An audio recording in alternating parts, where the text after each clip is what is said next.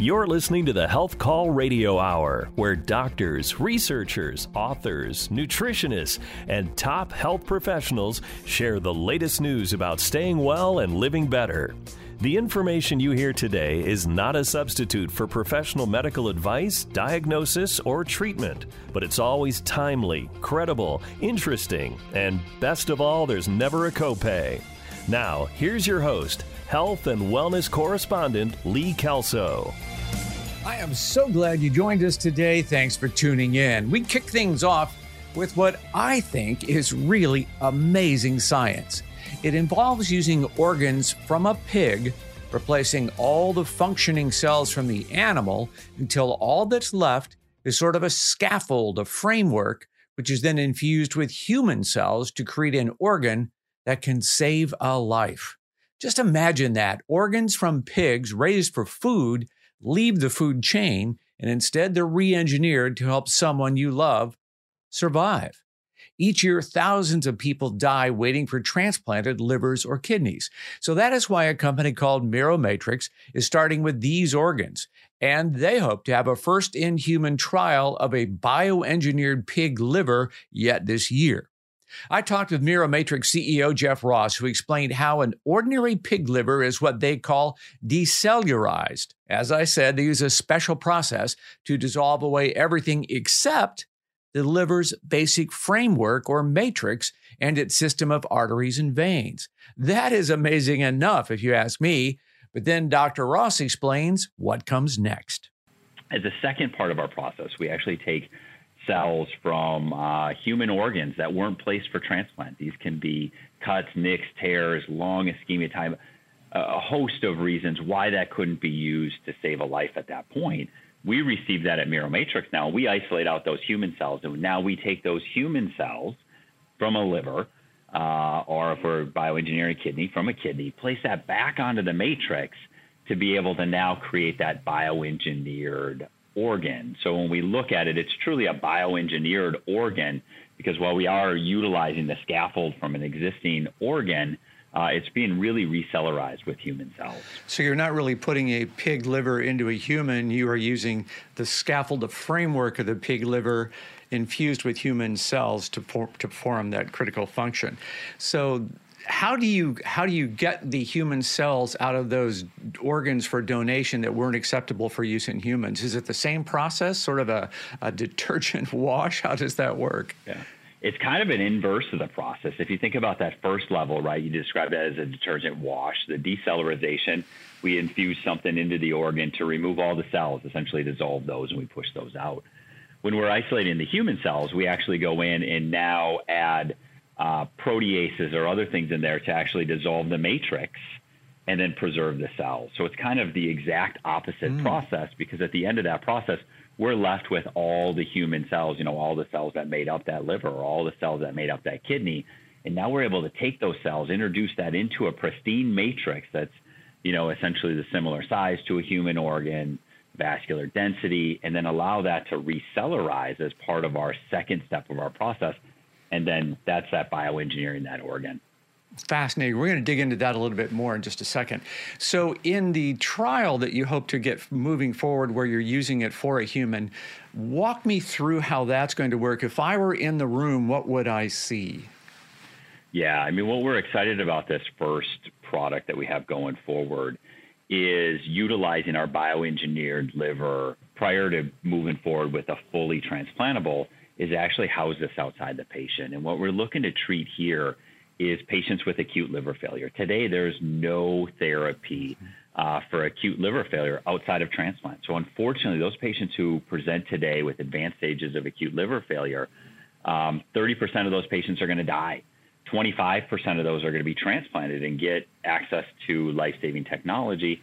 And about 45% of those patients are spontaneously going to recover, because the liver is the one organ in the body that can actually regenerate itself. So our hope on this is by utilizing our liver external to these patients to provide that circuit where we're able to draw blood from the patient, bring that up, move that through our bioengineered liver, and then return that blood to the patient is the plan there, to therefore provide that patient with liver function while their liver is failing. And the hope from that is, at a minimum, it becomes a bridge to transplant. So for those 30% of the patients that unfortunately die, can we give them a longer time to be able to receive a liver? Now, our true hope of this, and where we continue to see data go and stuff like that, we need to prove out in the clinical study, is that this would actually be a bridge to recovery. Can we provide liver function long enough that patient now own liver can recover, and then that patient can go on to a full recovery and no longer need a liver transplant, which in that scenario would potentially free up that 25% of the patients today who are getting a transplant, free up that liver to go to someone else as well.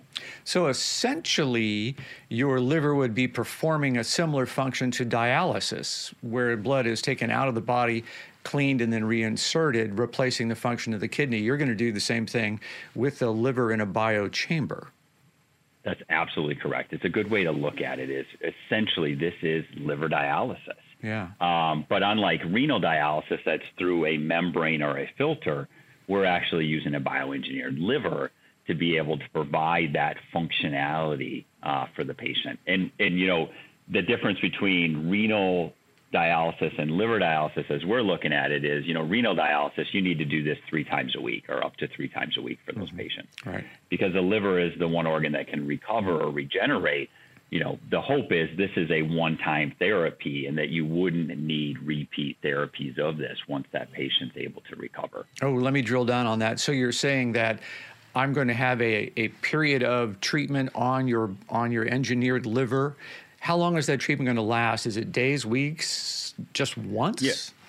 Yeah, we're looking at days for that. So an acute liver failure patient would present. They have a window for therapy. To be able to provide them that liver support. And, our belief is, and something that we'll be looking at in the clinical study, is we think multiple days therapies, not weeks therapy, will provide that level of functionality to allow their native liver, hopefully, to recover to the point that, again, they no longer need therapy or, make that call during that time. Yes, this patient needs a liver transplant long term. But here, now we have a window to be able to provide time to procure that liver much more than what's available today. Man, this just kind of blows my mind that you can take those human cells, put them into a framework, a scaffold that they've never seen before, and they just know where to go and how to function. That's amazing. Yeah, I think that's really the beauty of the technology. I mean, as you look at this, and we've, certainly we've developed this through where we've been in the history of the company. It really started with first proving that, yes, we can start with a porcine matrix. And we took whole porcine livers, used our process called perfusion decellularization, removed all the cellular material, and created a surgical mesh that was for soft tissue reinforcement. We also created a biologic wound product from the decellularized porcine liver. And that product has been transplanted into thousands of patients today. So, we built a good framework on the matrix by itself. The next steps was to introduce the cells. And as you mentioned, how do we know that the cells go to where they need to go? Yeah. And, we've certainly worked through that process, and we've published on that in Nature Biomedical Engineering and other lead journal articles that demonstrate not only that we can place the cells back into the matrix, into the appropriate spot, and they naturally go to where they should be, but also we can see the functionality. So we can, transplant that back into a large animal model like a pig and demonstrate not only we get long-term perfusion or blood can flow through that organ, but we're also seeing some of the functionality that we would expect from that organ as well, which has all really led us up to this first step that we are right now. Because, the promise of tissue engineering is instead of just treating the disease, can we cure a disease? Mm-hmm. Can we actually, if someone's got damaged or diseased tissue, whether it's a liver, whether it's a kidney, whether it's a heart, all sorts of things, can we essentially create that tissue? So instead of treating it, can we actually transplant something new? Okay, so now I get the big picture, right? Miromatrix has figured out how to keep the best parts of a pig liver or kidney, then infuse it with human cells that actually do the work of the organ that has failed.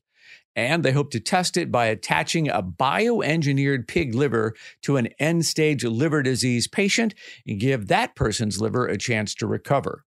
Sounds like science fiction, right? Well, in a world where animal rights are so top of mind, is anybody going to put up a fight? Will you still need to take drugs to fight rejection?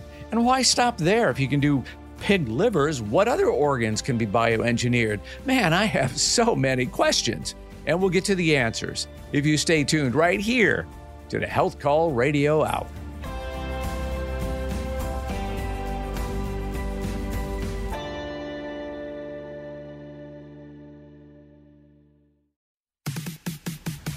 You're listening to the Health Call Radio Hour, your regular weekend appointment with top healthcare professionals, where every session is painless and we never keep you waiting. Now, back to health and wellness correspondent Lee Kelso. Welcome back to our look at using the livers and kidneys taken from pigs, washing out everything from the basic framework of the organ, then reinfusing them with human cells so they can save lives. Replace diseased organs for people in end-stage disease where transplant is the only option and may not come soon enough. As you know, thousands of people die on the waiting list every year. They just run out of time.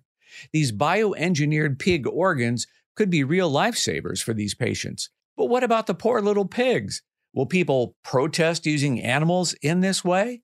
Dr. Jeff Ross from a company called Miromatrix Medical answers that question after he explains whether people receiving these organs will need medications to prevent organ rejection. Really a great question. As we look at this, we're looking to, as the first stage or, the first product, is we're bioengineering allogeneic human transplantable organs, which means these should be similar to whether it's a living donor or a deceased donor. So the intent is those patients would still need to be on immunosuppression for the first level. But to give you a sense of the need that exists out there, there's about 115,000 patients today waiting for an organ.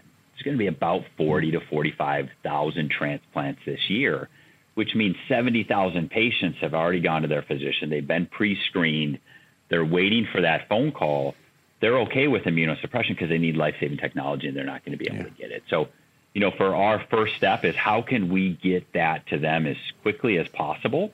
And by utilizing, primary human cells that have not been genetically modified, they haven't been changed, provides us that fastest process to be able to get those organs to those patients. And that's our hope. And then once we're there and we're saving lives, then we can invest in that second generation, whether that's from a biopsy from the patient, whether that's stem cells.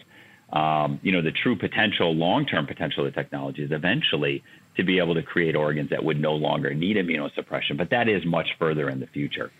Yeah, as we get closer to being able to create stem cells that are neutral in their immunogenic reaction, right? So we can have stem cells that we can mass create and use for many purposes without that process. Let's hope we get there soon. So yeah, and we're looking at multiple fronts on that. I mean, certainly there's a stem cell avenue. I mean, to give you a sense, one kidney that comes in today, one deceased donor kidney that wasn't placed for transplant, we isolate out the human cells out of that.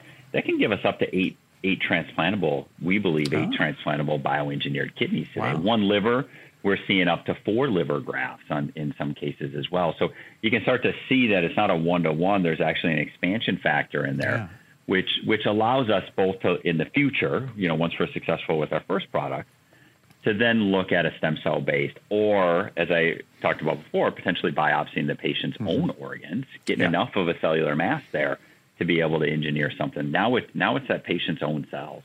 Right. Yeah, I get that. That would be tremendous. So let's talk a little bit about the ethical side of this. You said that currently you're using human organs that are not eligible for transplant. I get that. So that supply makes sense. Where are the pig organs coming from, and are you going to run into opposition from animal rights activists?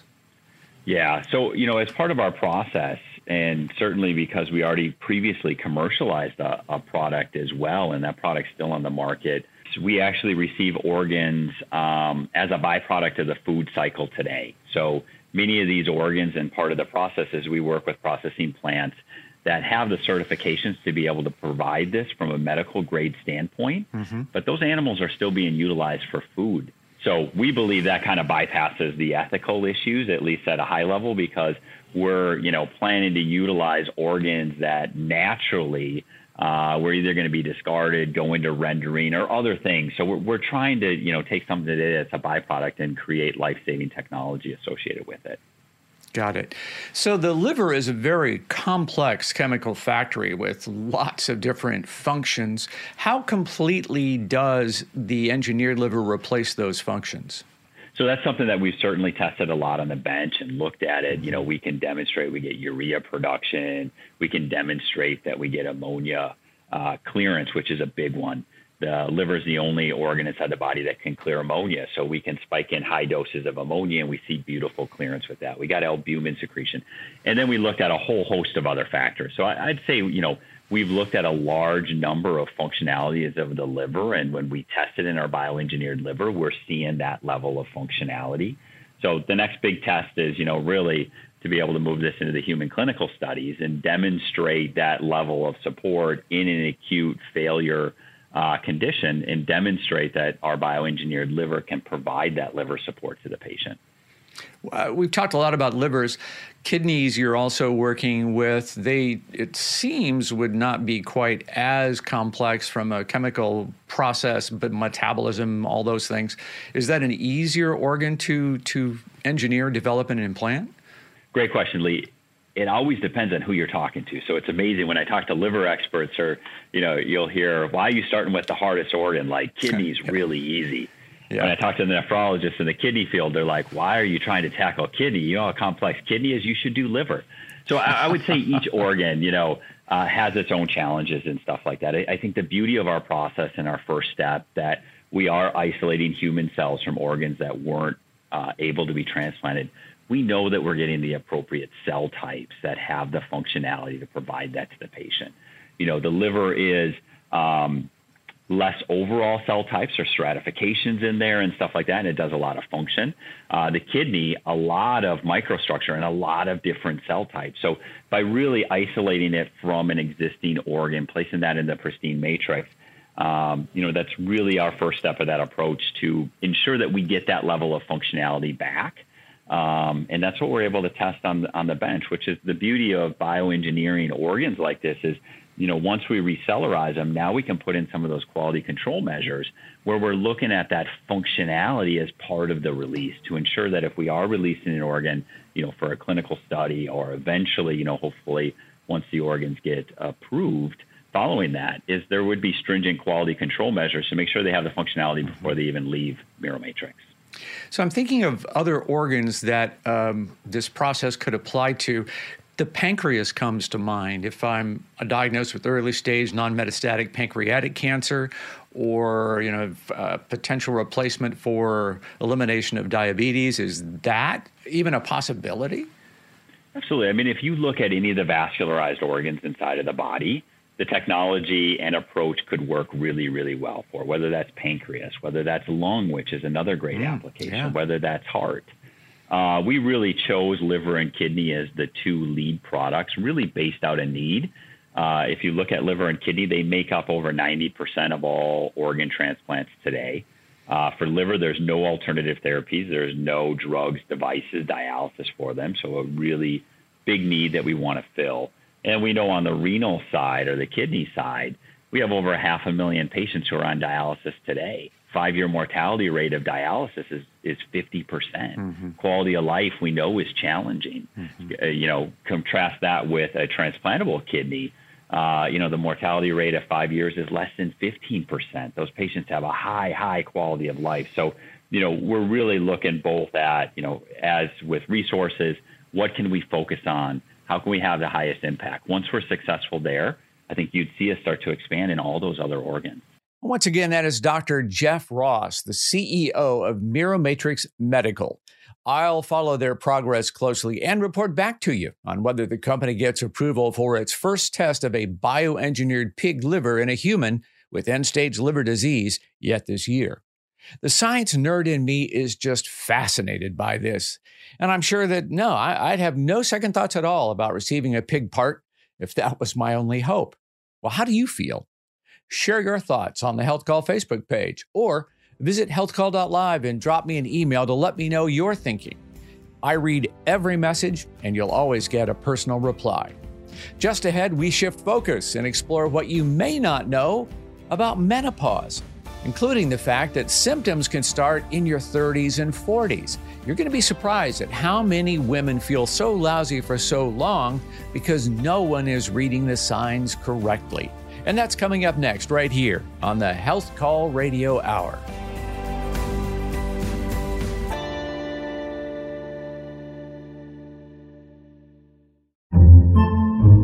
Podcasts by Federated Media.